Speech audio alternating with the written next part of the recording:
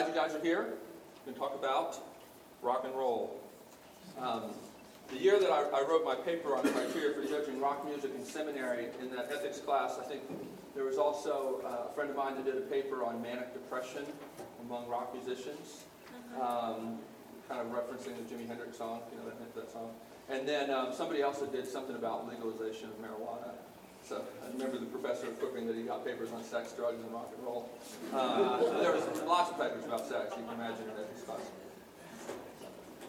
class. Let's see. All right.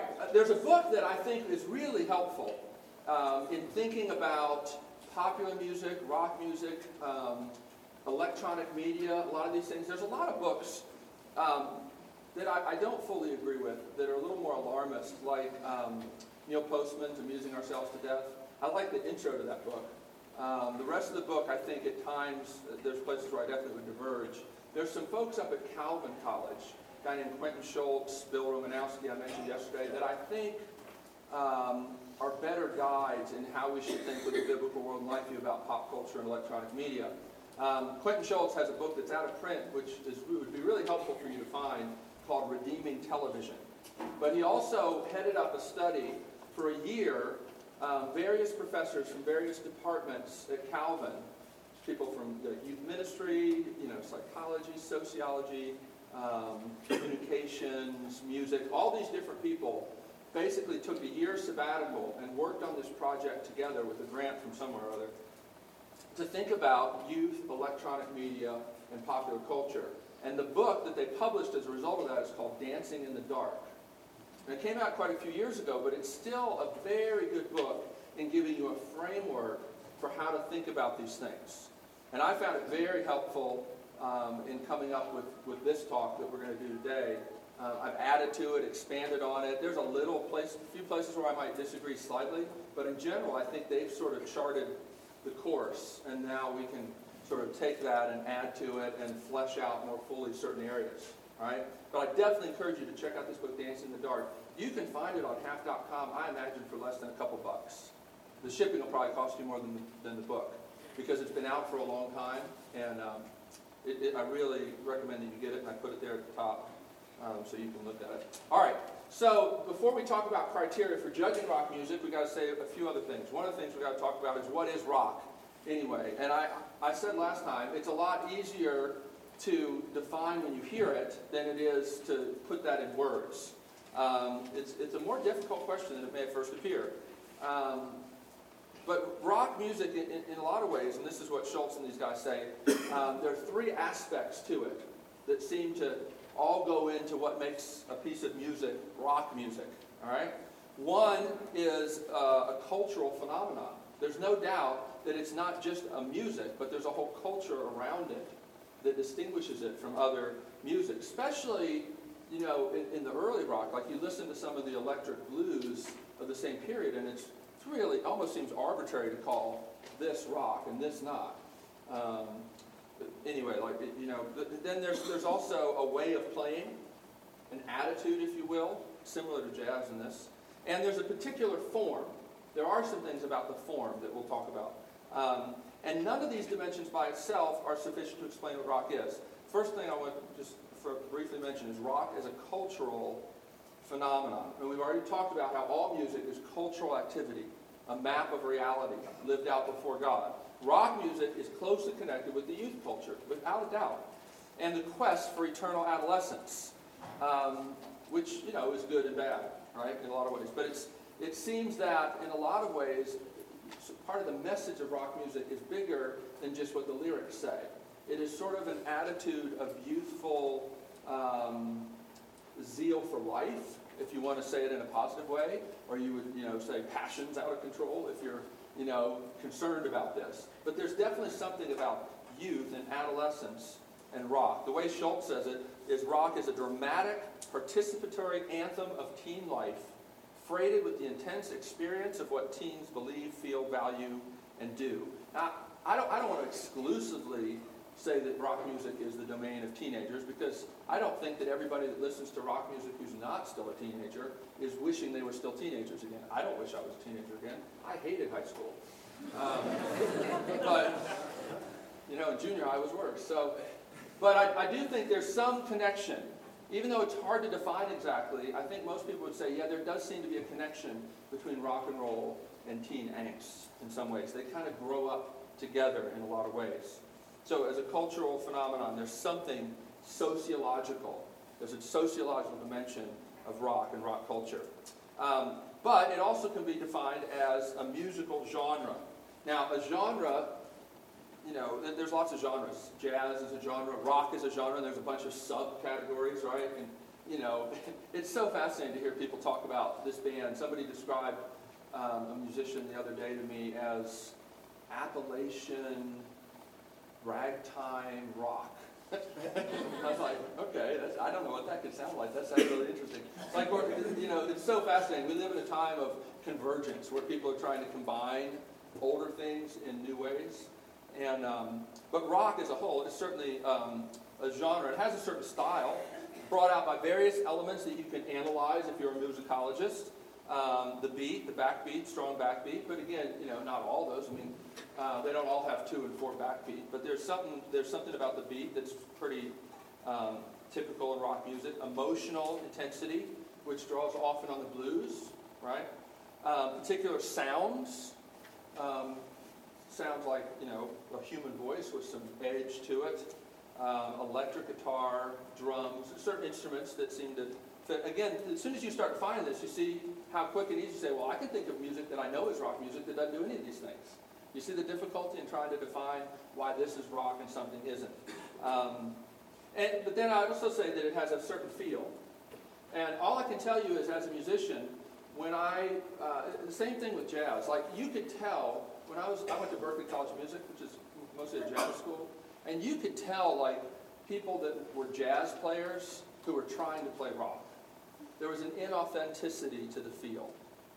I don't know how to describe it better than that. I mean, I'm sure you could analyze it in terms of phrasing, where they place the beat as far as a little ahead of the time or a little behind the time, and we'll talk about that later.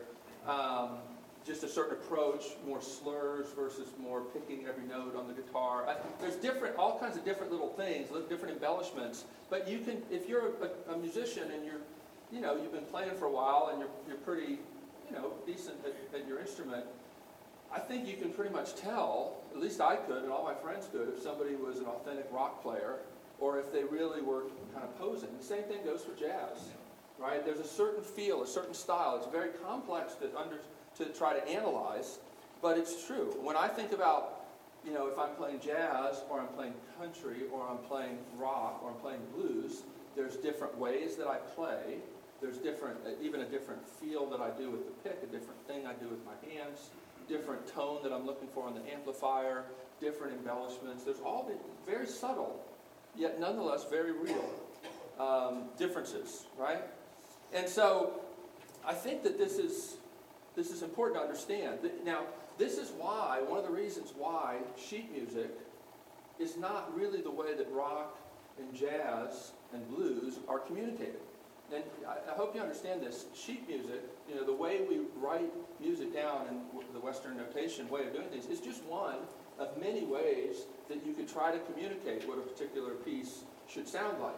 It's helpful in some ways, but it doesn't capture a lot of the things that make jazz, jazz, or rock, rock, or the blues for that matter. So I understand, I've got some books of some of the first people that were trying to go down to the plantations in Mississippi and, capture the original country blues and trying to write it out using Western notation. It just doesn't work. There's all these notes that these guys are singing that don't fit on the bar lines. They're in between kind of things. And I think that that's true of rock music and jazz music. It doesn't mean that they're inferior.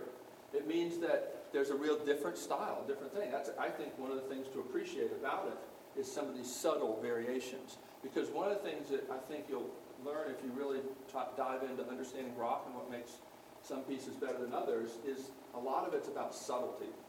So a lot of this is about subtle variations. And if you've ever been in a recording studio when people are spending an entire day trying to get a guitar part just right, you realize that a lot of thinking goes into this. Not from everybody, but from a lot of the bands that you like, a lot of effort goes into it to get it just the right feel. I know bands that have cut songs 50, 60, 70, 100 times trying to get it just right. And so I think a lot of people just see, just a superficial glance that rock music isn't very sophisticated. But a lot of the sophistication is in these subtleties that are hard to even describe to you. All right, so I'm going to keep going. There's a certain form or structure to rock music. This is a helpful thing to think about. I suspect this will be new to y'all. There's a book that I like called On Record, edited by Simon Frith. It's a bit old now. It's from the early 90s. But some very interesting articles trying to think about rock music from a musicology standpoint. And Andrew Chester has an article in there where he talks about two basic ways that music can be developed. One he calls extensional, and the other is intentional. And because he's, a professor, he says this is about as convoluted a way as possible. But here's what he says, extensional development is where you have themes and variations, counterpoint, tonality, all the devices build diachronically and synchronically outward from the basic musical atoms. What the heck does that mean? The complex is created by combinations of the simple, which remains discrete and unchanged in the complex unity. What he means is, the way a lot of Western classical music builds is from simple motifs that get developed in various ways and put together and built into longer pieces. That's one way to build up a piece of music. But there's another way to build a piece of music, and this is the way that most musics that have a basis in the blues or African American musical styles, a lot of folk styles have this way of doing things, where they are intentional. What he means is you have like a 12-bar, 12-measure that makes up the song, say a blues, and each time you go through it, there's subtle changes, subtle variations. So the reason you can be interested in hearing it for 3 or 4 minutes is because there's changes going on. It may, on a superficial glance, look like it's just the same 12 bars with the same chord progression over and over again, because the musical interest, the sophistication of this style of music is not built by, changing the order of the chords in the next 12 bars and then flipping them upside down and backwards and seeing all the different permutations you can do. No, it's more on subtle variations, but still sticking to it where you say, well, this is the 12 bars. Does that make sense? So that's a very different way. Those are two very different ways of building up larger musical pieces. The problem, I think, with a lot of critics and the way they think about rock music, I'm talking about sort of more traditional music critics, is they're trying to apply this way of building themes to a style and to a genre that doesn't work that way. Right? So, of course, it's going to seem like it's simple and naive because it doesn't seem to do much of interest. Like the chords never change, the same thing over and over again. It's always interesting to me when people criticize some of the tunes that we do in RUF for hymns because they think that, that they're, not musically sophisticated, because really hymns lend themselves more to this intentional kind of musical piece rather than classical musical pieces, in the sense that you don't have a motif developed in a hymn. What you have is a certain length that gets repeated every time. What changes are the words, right?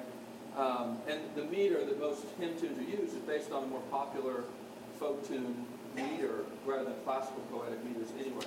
But anyway, I don't want to get too far on that. So that's, this structural thing to say about rock music. But it's not true just about rock music.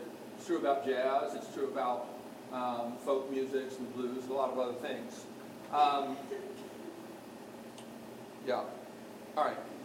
Now, the last thing I want to say about this whole little point is there really is value, and something to really appreciate is working creatively within a form that may be somewhat limited. You don't have infinite variety in really any kind of music. There are always certain things that are appropriate and certain things that just seem like they stretch the form so much that it breaks.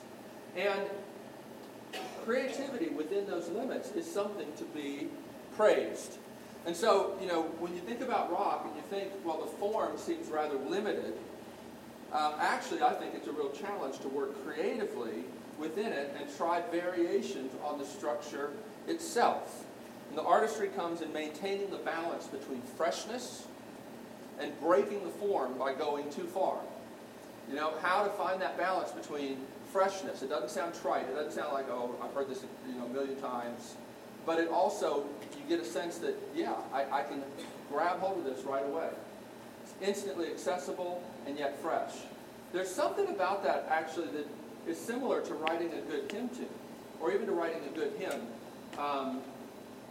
There's not very many hymn writers who are great poets. Very few great poets have been good hymn writers. Really only two. William Cooper, who wrote "There's a Fountain Filled with Blood" and "God Moves in Mysterious Ways," was a very renowned poet. I think he was the poet laureate of England for a time. And then there's also a guy named James Montgomery. His hymn you might know is "Angels from the Realms of Glory." He was also a really fine poet. And Montgomery writes a little essay about hymns where he says, the trick in writing a good hymn is that the words have to be understandable the first time you sing it. You need to understand. The language can't be so opaque. This is why most poets don't make good hymn writers, because they use imagery and words in a way that are too opaque, and you have to really meditate on it to get what it says. That doesn't work well for a hymn. A hymn needs to be instantly accessible. You need to understand it. But yet, Montgomery goes on to say, the more you listen to it, the more you appreciate the subtlety, and the more you understand depths and levels of meaning in it. And that's difficult to do. It's difficult to do. And I would say the same thing is true about rock music. There's a sense in which you don't want to, it's hard to listen to a record a few times if the first time or two you hate it. And so there needs to be something that you like about it right away, and yet if there's nothing to repay you listening to it over and over and over again, then it's probably not very excellent within the genre. Right? Okay. A bit here on how rock communicates. Because if you're thinking about judging rock music, one of the ways that you have to think about is, what is it saying? And this is an area that's important to understand, that rock music, really like all kinds of music, communicates in ways other than simply the words and what the words are saying. I think a lot of Christians really miss this. Communication extends beyond mere words. We know that in person-to-person communication. But rock music works that way as well. There are certain messages conveyed, not by backward masking, but by sounds. Sounds that have a particular meaning within the language of rock, which is connected to sort of the history and the sounds that have said certain things in certain ways. All of this is subtle. You don't really, it's sort of beneath the surface in a lot of ways. You hear it and you understand it because you've grown up with the grammar of rock music all around you. But there really are certain sounds that convey certain things. And a lot of that has to do with the history of rock. And somewhat can be different generationally, because some of these sounds and grammars change. Just like if you read the King James Bible, you'll find that some of those English words, their meaning has changed over time. The same thing can happen with musical sounds or chord progressions. But the thing I want to say here is this is a complicated area to talk about. How does rock communicate? I think that one of the problems, at least I think a lot of problems with earlier Christians who got all upset about rock music, is they would merely look at the words and think that they've exhausted the meaning. And they found it I remember my mother found it very difficult to believe that I didn't listen to the words or even know what the words were or really care about the words. And it doesn't seem, some people are really into words. They are. Some people, they don't really listen to the words. I like this quote by Eddie Van Halen. He was once asked what his mother would thought about the lyrics to some of Van Halen's songs. And the lyrics in the Van Halen were always written by David Lee Roth, at least in the classic Van Halen. You guys grew up with Sammy Hagar Van Halen, or who knows what. But David Lee Roth was the real Van Halen. But Eddie Van Halen was asked that one time, says, I don't even know what the lyrics are. It's his own band with his name, but he doesn't even know what the lyrics are. And he really may not. He's just over there rocking out his guitar, doing that thing, and he doesn't really care. He hated David Lee Roth anyway. I mean, I didn't have much of it in his monitor. He thought he was an arrogant,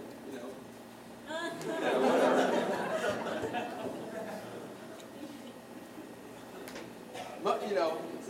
Most great rock frontmen have to be like completely arrogant or just completely have no sense of self-consciousness in any sort of way. David Lee Roth is sort of the epitome of that, I think.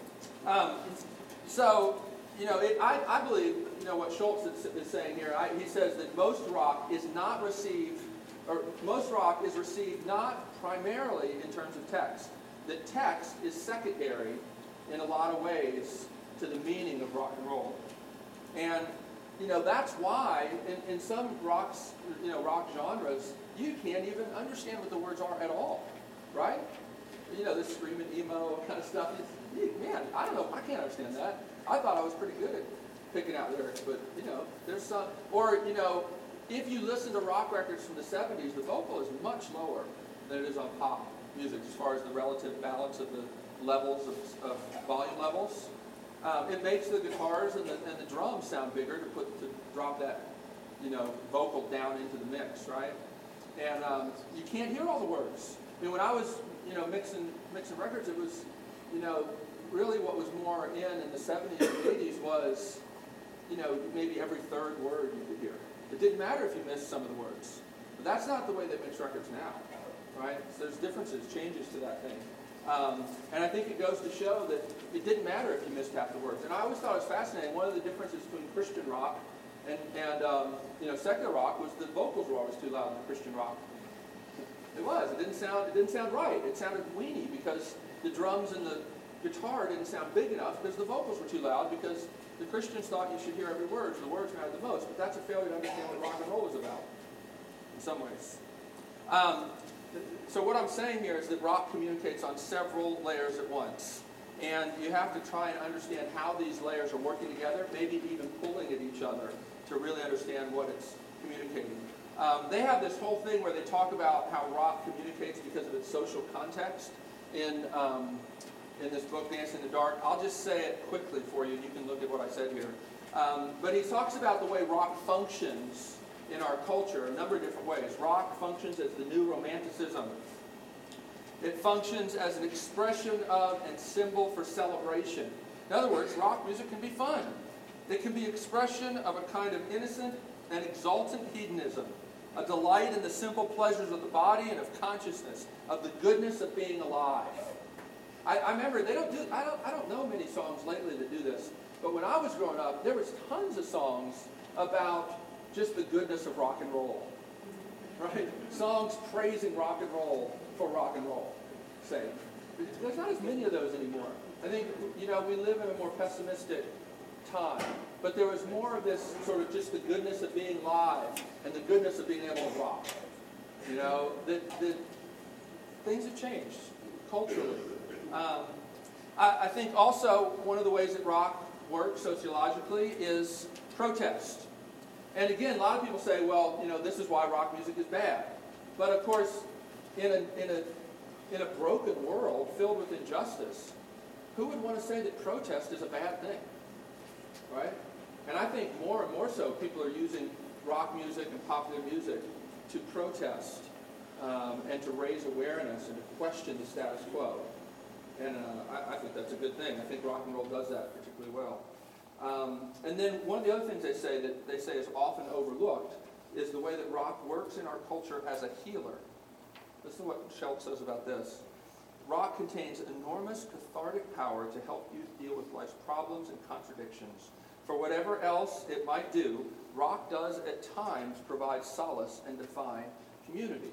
Now, as a pastor, I'm not completely satisfied that people's community is based around the fact that they all like the same band, but at least there's something there. At least it's something. I want the community to go beyond that. I certainly, as a Christian, want community that crosses, boundaries. If Jesus died on the cross to bring Jews and Gentiles together, then, people that like different bands should be able to come together in Christian community. But there is a sense in which in which people do find a certain community around, they all like this band. And there is something really huge, like the closest thing to, a worship service that you have is going to, a concert where all these people, or maybe a sporting event, where you're all united in praising something together. There's something about that just connects to something, connects to what you were ultimately made for, which is to take your place alongside others, praising the Lord of glory. And there's a dim echo of that when you, especially in a concert experience. And it is interesting. I think this is a cool thing that the music industry is really shifting more towards live music experiences. That's where the money is now. People can't make any money selling records, right? That's why the record companies are all going bankrupt. But with the rise of the internet and the ability to target market and be able to build up enough of a fan base, like you can be, an independent artist and carve out a reasonable existence and live and not have to be a slave to the record company. I'm much more excited now about my friends that do music for a living because they don't have to tour in ridiculous ways that are never helpful for family life. So there's a sense in which, like my friend Derek Wade will say, musicians need to think of themselves as blue-collar workers. In the old days, you would think about sort of writing a hit song, and that would be like hitting the lottery. But it doesn't really work that way as much anymore. Now, most musicians, there's still going to be a few, but most musicians are going to basically have to consider themselves blue-collar workers, and you go out and you play and you make some money and you sell your merch, and you just, you can make a living if you're smart in how you do that. And I think that's a really great thing because I think it allows a lot of different kinds of music to get out there. One of the difficulties, and maybe some of you will take up this challenge, but one of the difficulties now is the just enormous proliferation of so many bands and so many musicians that there's really a need for people who are good at evaluating what's good and what's not so good. I think this is why Pitchfork, is a good service, right? Y'all know about that? They review a lot of indie music and will point you to stuff that's particularly good. Well, I think there's a real need in our day for people to say part of my calling is to sift through a lot of music and say, this is good and this is great. Y'all should know about this, right?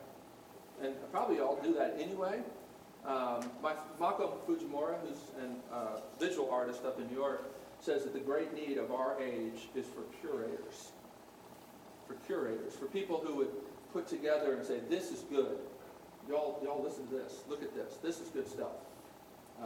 I need that. I've always tell my students, point me out to good music. I don't want to know everything. I want to know what's the really good stuff. Let me know about it. I want to hear it. All right. So as we move to some criteria for judging rock music, a couple points and some invalid criteria first. To evaluate rock music, we have to take it seriously. I hope I don't have to belabor that point. I think I've made that.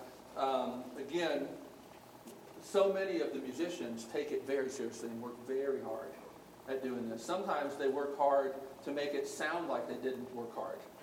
And that takes work too. Sometimes working hard is not fixing something that you wished you could fix. Doing a record in a couple days and just saying, this is it, this documents what happened on these 4 days. One of my favorite records is John Hyatt's Bring the Family, which I think Rolling Stone voted the best record of the 80s. It's a great record if you've not heard it. And they did the entire thing, recorded it, mixed it, everything 4 days. All right? That's a great record. Great songs. You should check it out. To begin to get through, to think about rock music, this is what Schultz says, and I agree with him. We need to have a threefold dimension to our evaluation. We need to think about the form, we need to think about the content, and we need to think about the function. And like I was saying, whatever is noble, whatever is admirable, we can say that, for instance, the form is good. It does a creative job in this aspect. But the content, it's not so good. Either it's trite or I disagree with it, and and you can say something else about the function. All of these are areas that are interweaving together, okay? Sometimes they work together, sometimes they fight against each other. I think there's some creativity in this way. Do you know this song by John Waite? Maybe not. Missing You? How's it go? Missing you since you've been gone. You know that song? Right? So, it's I ain't missing you at all, right? But you can tell, no, everybody knows he's missing her terribly, right? So, what the song means is exactly opposite to what the words mean, what the words say. If you read the words on a piece of paper, it says, since you've been gone, I ain't missing you at all. But he's crying out. See, it's the tone of his voice. It's the cry. It's the inflections. And then when you get to the bridge of the song, you find out that, yes, indeed, he really does miss her. He finally owns up to what he's feeling. So it's a great example of how the meaning is definitely even opposite of what the words say. And that's why it's important to think about all those different levels. All right? And then you have to think about purpose, because you can't talk about whether something is good unless you're understanding the purpose. Is it reaching its purpose? And I talked about this a little bit, so I won't belabor it, but the purpose of art, remember, is to glorify God and enjoy Him forever. And there are lots of valid sub-purposes under that. But to do a good job evaluating a piece of rock music, you have to have some sense of what it's trying to do. And that maybe it's merely trying to entertain. It's merely, just trying to rock. I remember there was a Calvin and Hobbes cartoon, where I guess they'd done a record, and they were reading their review, and, it was all this, blah, blah, blah, a couple panes of, what the reviewer had said, and they're reading it in the newspaper. And then, I can't remember which one, looks at the other one and says, yeah, but did we rock? Who cares about all this stuff? Did we rock? There's purpose in what they were trying to do. The critic thought he'd found all kinds of, interesting purposes and was commenting on them. They just wanted to rock, right? And sometimes true. Sometimes, musicians and, really object to critics sort of trying to interpret their meanings in a deeper way than they had. But I think often artists aren't fully aware of the meaning that's going on in their art. And again, I'll refer you to Mako Fujimura. He's done some, I heard him give a talk one time on sort of trying to share your faith with artists and talking to them about the gospel, about what Christians believe. He says often a good place to start is to ask them questions about what they were trying to say or what they were exploring in their artwork. Because often, you'll look at a piece and you'll say, it seems obvious to me that you're crying out for something that I know you can only find in God. But they may not be aware of that. He says sometimes that's a really fruitful way to have some good conversation, rather than just sort of saying, hey, you need to believe this, and let me give you the little spiel. To be in a dialogue to say, what is it you're trying to say? What are the themes that are really driving you and really on your heart that are coming out in your artwork or in your songs, in your music, in your poetry, all that kind of stuff. So, all right, couple minutes on invalid criteria. I think one of the most commonly used invalid criteria is complexity. I think that, like I've told you, I think rock music can be very complex and it's subtle, but it's more subtle often. Now, there's certainly, complexity and instrumental virtuosity in rock music as there are in all genres. But complexity is not necessarily a good or a bad thing. It depends on the purpose. For instance, I don't think many people would say that Bach's two-part inventions are not as good as a Mozart symphony simply because they're not as complex. See, it's not a valid criteria for saying this is good and this is bad. So I think the reason I put this in here is, when I told you about going to the RUF LifeView conference, where they didn't have any seminars about popular culture or art or anything, and I remember asking one of the campus ministers at that time, why don't we have something on the arts? And he said, well, because I think most of the campus ministers would disagree with each other about it, so we couldn't ever come to a consensus, so we're just going to ignore it. But then he said, and then we got talking a little bit about some of my concerns that the main speaker was criticizing pop culture, and he said, well, come on. I mean, pop culture it's not as complex as classical music, It's like, yeah.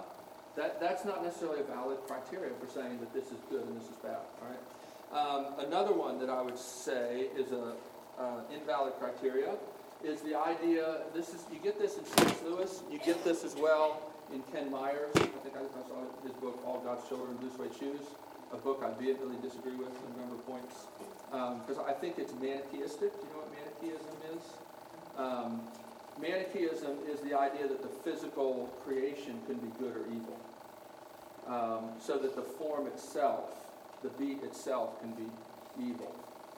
And I think he falls into that trap in that book myself. And I'm not the only one. William Edgar did a review of that book in the Westminster Theological Journal, which you can track down and read his review, and I think it's very perceptive on what that book is about. Both of these guys talk about some art can be used, but real higher art, the real good stuff, you receive. Is that right, or did I just mix that up? I just mixed. Yeah, I got it right. Yeah, you want to receive it. And what they mean by receive it is it sort of stirs you up and lifts your thoughts to sort of a higher level of existence. It makes you think about spiritual things. I think, frankly, that's Platonic. You know what I mean by Platonism? The idea that something's only good if it helps you think about heaven. I think that's Christian heresy.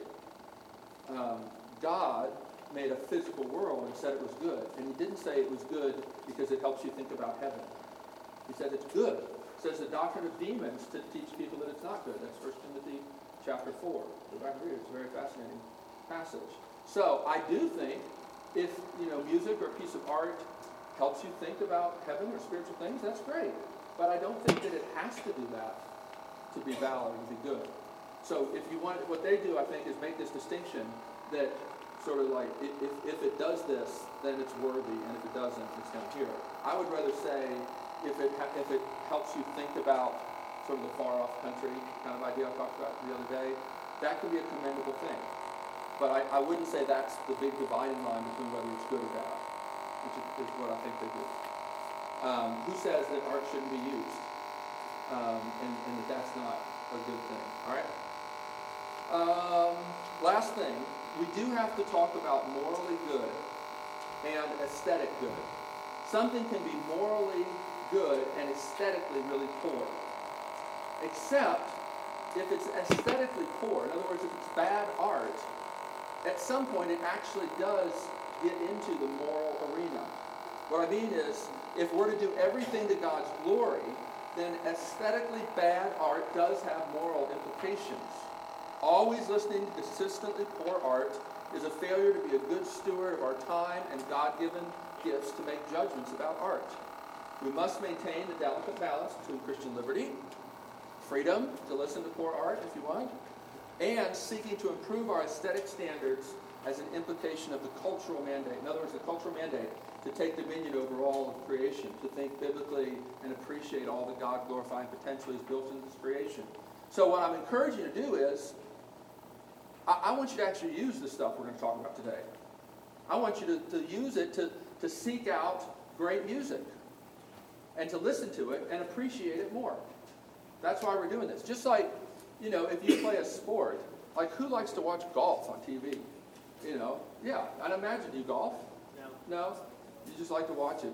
I don't like to watch it. I just can't watch it. It's probably because I don't golf. But there's things that I do like to watch. I appreciate them more because I've tried it. And I realize, wow, that's amazing. There's skill to that. I think that that's true. I think that the more you think about rock music or jazz or folk or, whatever you listen to, it can help you appreciate it more. All right, 15 minutes to do these criteria. Mm-hmm. If I don't finish them today, I'll pick up on it tomorrow, because like I told you, the jazz talk won't take the whole time. Here's some criteria to use. And again, multiple criteria. These are things that I think you can think about commending. Technical excellence. It's a large area. There's lots of things that you could say are technically excellent about a particular piece of rock music. What Schultz does in this category, and I think this is helpful, is he talks about freshness and fitness. In other words, good art will exhibit some aspect of creativity or freshness.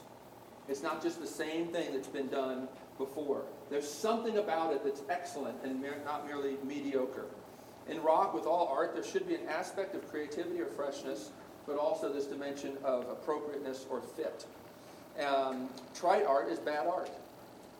It is. But to really make an accurate judgment about triteness, you have to really understand the genre that you're in. Right? And you also have to have an understanding of the history of the genre. In other words, you may look at something that was, made 20, 30 years ago and say, well, this sounds trite. Well, that may have been the origin of all the other things that were influenced by it. It may not be trite. It may have actually been the originator. In other words, when you think about freshness, you should think about it within its historical context. So, for instance, some music, you would say, this is great because look at the influence it had on so many other bands. Even if you wouldn't necessarily love that, you have to appreciate the importance of it historically and the innovation that it was at the time, right? Now, some of it, there are things like, for instance, that you can look at the Beatles, and one of the things that they were certainly innovators in is the type of vocal harmonies that they did, which were really different and much more sophisticated than bands before them. They also were innovators in the use of multi-track recording. Incredible innovators in that sort of thing, right? And yet, most people still really love to listen to that music just as it is. It's great on so many different levels, but then it also, exhibits incredible creativity and freshness for the time period, which is an extra added dimension of something to commend, right? All right, so a piece has to also, exhibit appropriateness. So freshness and appropriateness or fit. This is where you get at the idea of something being tasteful. Is something tasteful. It's a very tricky area. This is where you get into the whole idea of faddishness. Faddishness is basically trying to introduce something new and fresh without any purpose. Just the freshness or the newness is supposed to exist by itself and be enough reason for you to want to look at this or listen to this. And then I think there's even a fitness and appropriateness within certain subgenres. But that's the area that's really being explored a lot, I think, these days, is crossing over of subgenres or even genres, combining different things, different types, this stream of, emo with bluegrass, and just incredibly crazy combinations that are working. No, they are. They're working, and sometimes it's really interesting. Maybe not even the most enjoyable, but you have to listen to it. That's a really interesting, really creative combination of things. All right. Lots of areas, I think, where you can make judgments about technical excellence. Is there exceptional skill in the performance of the song? Maybe the band as a whole, maybe the singer, maybe the guitar player, maybe the drummer. The different aspects, there's all those different levels. Is there a particular part of the song? The song's got a great bridge, or that chorus is really awesome, or the guitar solo is great. I have a playlist in my iTunes that's just great guitar solo songs. Is the vocal performance exceptional? Covers questions like, is it passionate? Does it groove? Does it have a good groove? And I want to say something about groove, what musicians mean when they talk about groove. You can actually analyze this if you want. There's a little, now there's, the beat analyzer thing on Pro Tools. Do y'all know about Pro Tools? Anybody know what I'm talking about? Is that what it's called? I forget what it's called. Yeah, it's a plugin. Yeah, the beat analyzer. Yeah. All right, so the groove refers to how if you've got a song and it's in 4/4 time, so you've got 4 beats to a measure, 1, 2, 3, 4, 1, 2, right? And generally a rock beat would be right, 1 with the kick, and then 2 and 4, 1 and 3 on the kick drum, 2 and 4 on the snare. That's the backbeat. The groove has to do with where you move the beats relative to strict computer precision, which you can do, for instance, if, on a computer, for instance, you can make it just perfect where, the drum hits hit exactly on the beat, but it won't sound like a human being. It will sound like a computer, and drummers will know. There's some musics where the snare drum is slightly behind the beat, 2 and 4. That's a particular groove. I think of a band like Little Feat, which y'all probably don't know. They're so laid back. Even AC/DC, Highway to Hell and Back in Black, those classic records. The snare drum, you can analyze it, and you would say the snare drum on 2 and 4 is slightly behind, technically, but it feels great. And then there's other songs where it's really more pushing a little bit on top of the beat, and it has more of a frantic sound to it. I remember one time I was in college, this drummer, Steve Gadd, who's a legendary drummer, played on a lot of these Steely Dan records and all kinds of great stuff. But he came and he did a clinic with just a kick drum, a snare drum, and a hi-hat. He didn't have any other drums, and he just played, and he demonstrated how he could move in time where he's hitting the snare drum, forward, backward, and how he could change the entire feel of what he's playing, not changing the tempo, doesn't have any other drums, to sort of build up tension and release. He could do it just by moving the snare in time. It's a pretty subtle thing.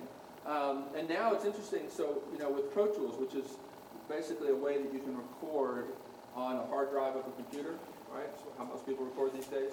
They have different plug-in, programs. One of them is Beat Detective. That's what it's called. Yeah. The Beat Detective, you can put it on a track and you can see, if my guitar playing is in time, and then you can move it around to make it in time. But the thing is, if you make it perfectly in time, it'll never sound good. It won't sound real. It won't sound human. Human beings play with subtle variations in that, right? And I don't know how to explain it to you. I know that I'm not nearly as good at it as people I know. I know on our last Indelible Grace CD, I got this guy Ian Fitchick to play most of the guitar parts because he just grooves like you wouldn't believe. I let him play the main part, and I would play something else. There's some people that just have an incredible ability to do that, and you can hear it even like when you're playing. Like you can hear the click, like a metronome in your headphone, and I can hear the drummers playing behind it, but it's what makes it work just right? So that's an aspect of technical excellence that you can listen to. I knew a producer once who he produced Dylan's Saved record, and Dylan won a Grammy for his vocal performance, if you can believe this, on for You Gotta Serve Somebody. And the producer was like, after this happened, he went back pulled up the tapes and went back in the studio. He was like, how in the world did this happen? What was there about this record that people thought this was an exceptional vocal performance? And what he concluded was that Dylan had a remarkable ability to groove in the track. It wasn't so much, his pitch or his diction. It was really, there was a sense in which if you took his vocal out of the mix, the whole record sounded different. It just didn't have the same energy. It didn't have the same groove. There's something about it that was, I give you lots of examples of that, where if you mute one person, like the whole thing sounds like they're not together at all. You put that person back in and everything comes together. Often when we're making records, you're trying to figure out, this is the way I approach it, what is the one or two elements that are really the basic groove of the song? And let's make sure we don't lose those. Maybe it's the drums, maybe it's the guitar, maybe it's the bass line, but there's something that's really carrying the groove, that's really the center of that record. And let's find that and make sure that it doesn't get obscured or lost when you add all kinds of other elements. So, we can examine the writing of the song, right? That can be technically excellent in a lot of ways versus the performance of the song. You can also look at the excellence in the area of sound of the record. That's a whole other area, right, of appreciation, the engineer, which isn't just a matter of reproducing the sounds as purely and naturally as possible, because now there's creativity in changing the sounds or altering the sounds in using the recording studio as an instrument itself. Radiohead, for instance, is a great example of a band that just knows how to use the recording studio as another instrument. And then I would say make sure you're judging technical excellence within the historical context. All right. Next thing I would say is moral and religious integrity. So because rock music, like all cultural activity, is a map of reality, you can and you should think about, is this a true map of reality? And it may be true to a certain degree, but then not true about this. It may be really true in sort of giving voice to the angst or the cry, but not very good at proposing a solution. In other words, it may be really great at saying life is really hard, but then it may go on to say, and there's no hope and never will be, right? And so you would say it's good in that it gives authentic voice to this cry in a way that I can even be able to offer my own cry. But then over here, it's not morally good because it's saying something that's not true, right? So that's another area to think about. Again, it's complicated. I think you also can even think about this. Does this music, does this song further the cultural mandate? And you go, what in the world do you mean by that? I mean, the calling for mankind to take dominion over the creation, to bring justice to all areas of life, to bring God's peace, shalom, to all areas of life. Can a piece of music do that? And I do think some pieces of music can have a way of contributing to that. And I think others can have a way of working against that. So that's something I think to think about as well. I love this quote from Bruce Springsteen. I think this was from an Emmy Award acceptance speech. He got an Emmy for, was it the song Philadelphia, I remember, from that movie? I think that's when you guys probably don't remember this because that was in the mid-90s. It was when I was in seminary. But he got an Emmy for the best original song for a movie, and it was the song Philadelphia. And he said, his acceptance speech was awesome. He said this: you do your best work and hope that it pulls out the best in your audience, that some piece of it spills over into the real world and into people's everyday lives, and it takes the edge off the fear and allows us to recognize each other through our veil of differences. I always thought that was one of the things popular art was supposed to be about. I love that. Right? Taking the edge off the fear. In other words, there are a lot of things like medicine and art and music that are a way of mitigating, of fighting against and pushing back the effects of the fall in this world. Right? There are certain songs that bring comfort and hope and the ability to carry on. And that's a good thing. You can also look at, under this idea of moral integrity, does this piece of art, does it stay true to its intent, or does it prostitute itself simply to make money? Now, again, I don't think there's anything wrong with rock just being for entertainment. And I think making money basically is usually a connection between whether or not it's resonated with a lot of people and whether it served its intent to entertain a lot of people. I don't think it's necessarily bad because it's popular. But there's some music that seems pretty obvious that it's not been really worked out with care, but it's simply an attempt to, make money. Maybe a not controversial example is from the early blues recordings. It really is unbelievable if you study the early blues, how, one person will have a hit with like Milk Cow Blues, and then like over the next 6 months there's, Calf Blues or, Milk Mooing Cow Blues. I mean, it's like 30 records come out that are an exact copy with a slight change in the words. That stuff still kind of goes on. It's like, one artist hits, and then all of a sudden there's a slew of people just like that. Now, it may be that the record companies are only signing them. It may be that people are actually changing their sound. But generally, none of those copycat groups, exhibit much interesting stuff, and sometimes may even be just a crass attempt to get money and kind of jump on the bandwagon, right? Morally, you can also ask, is it good? Does it promote things like racism? Is it derogatory to women? Is it pornographic? Does it do away with structure? And I think there's a way to talk about fighting against structure as a way to fight against what's wrong in our world. But I don't want to get into that too much. Aesthetic expressiveness. I'm going to get done this in 5 minutes, so I'm going to keep pressing on. Aesthetic expressiveness. It's a difficult thing to pin down, but it's important to think about. Basically, in this, we're saying, does this piece move you? You may say, yeah, it's really great. The playing's excellent. It's a really creative song. Great groove. The recording is wonderful. But it just doesn't move me.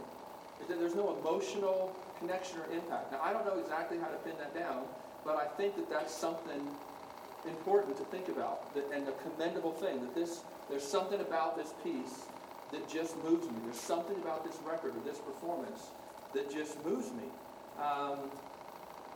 And now, I think the interesting thing is some people are very suspicious of pop music and rock music precisely because it moves you.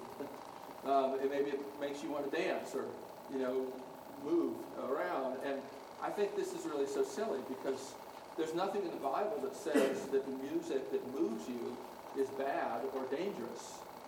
The Greeks thought that, and certainly people like Augustine, influenced by Plato, thought that, because they thought that things that moved the bodily passions were not nearly as good as things that would make you contemplate,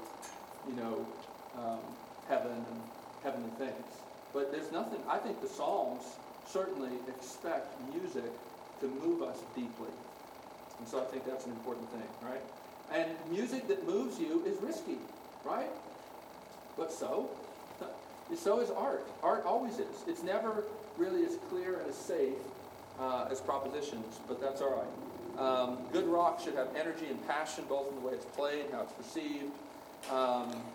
It's like Duke Ellington said, it don't mean a thing if it ain't got that swing. The parallel to rock is, that song rocks. What does that mean when you say that? That song rocks. It means something. It means it's connecting with you and moving you in some way.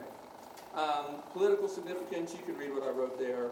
The sexuality of rock. Even if all rock is about sex, it's not bad.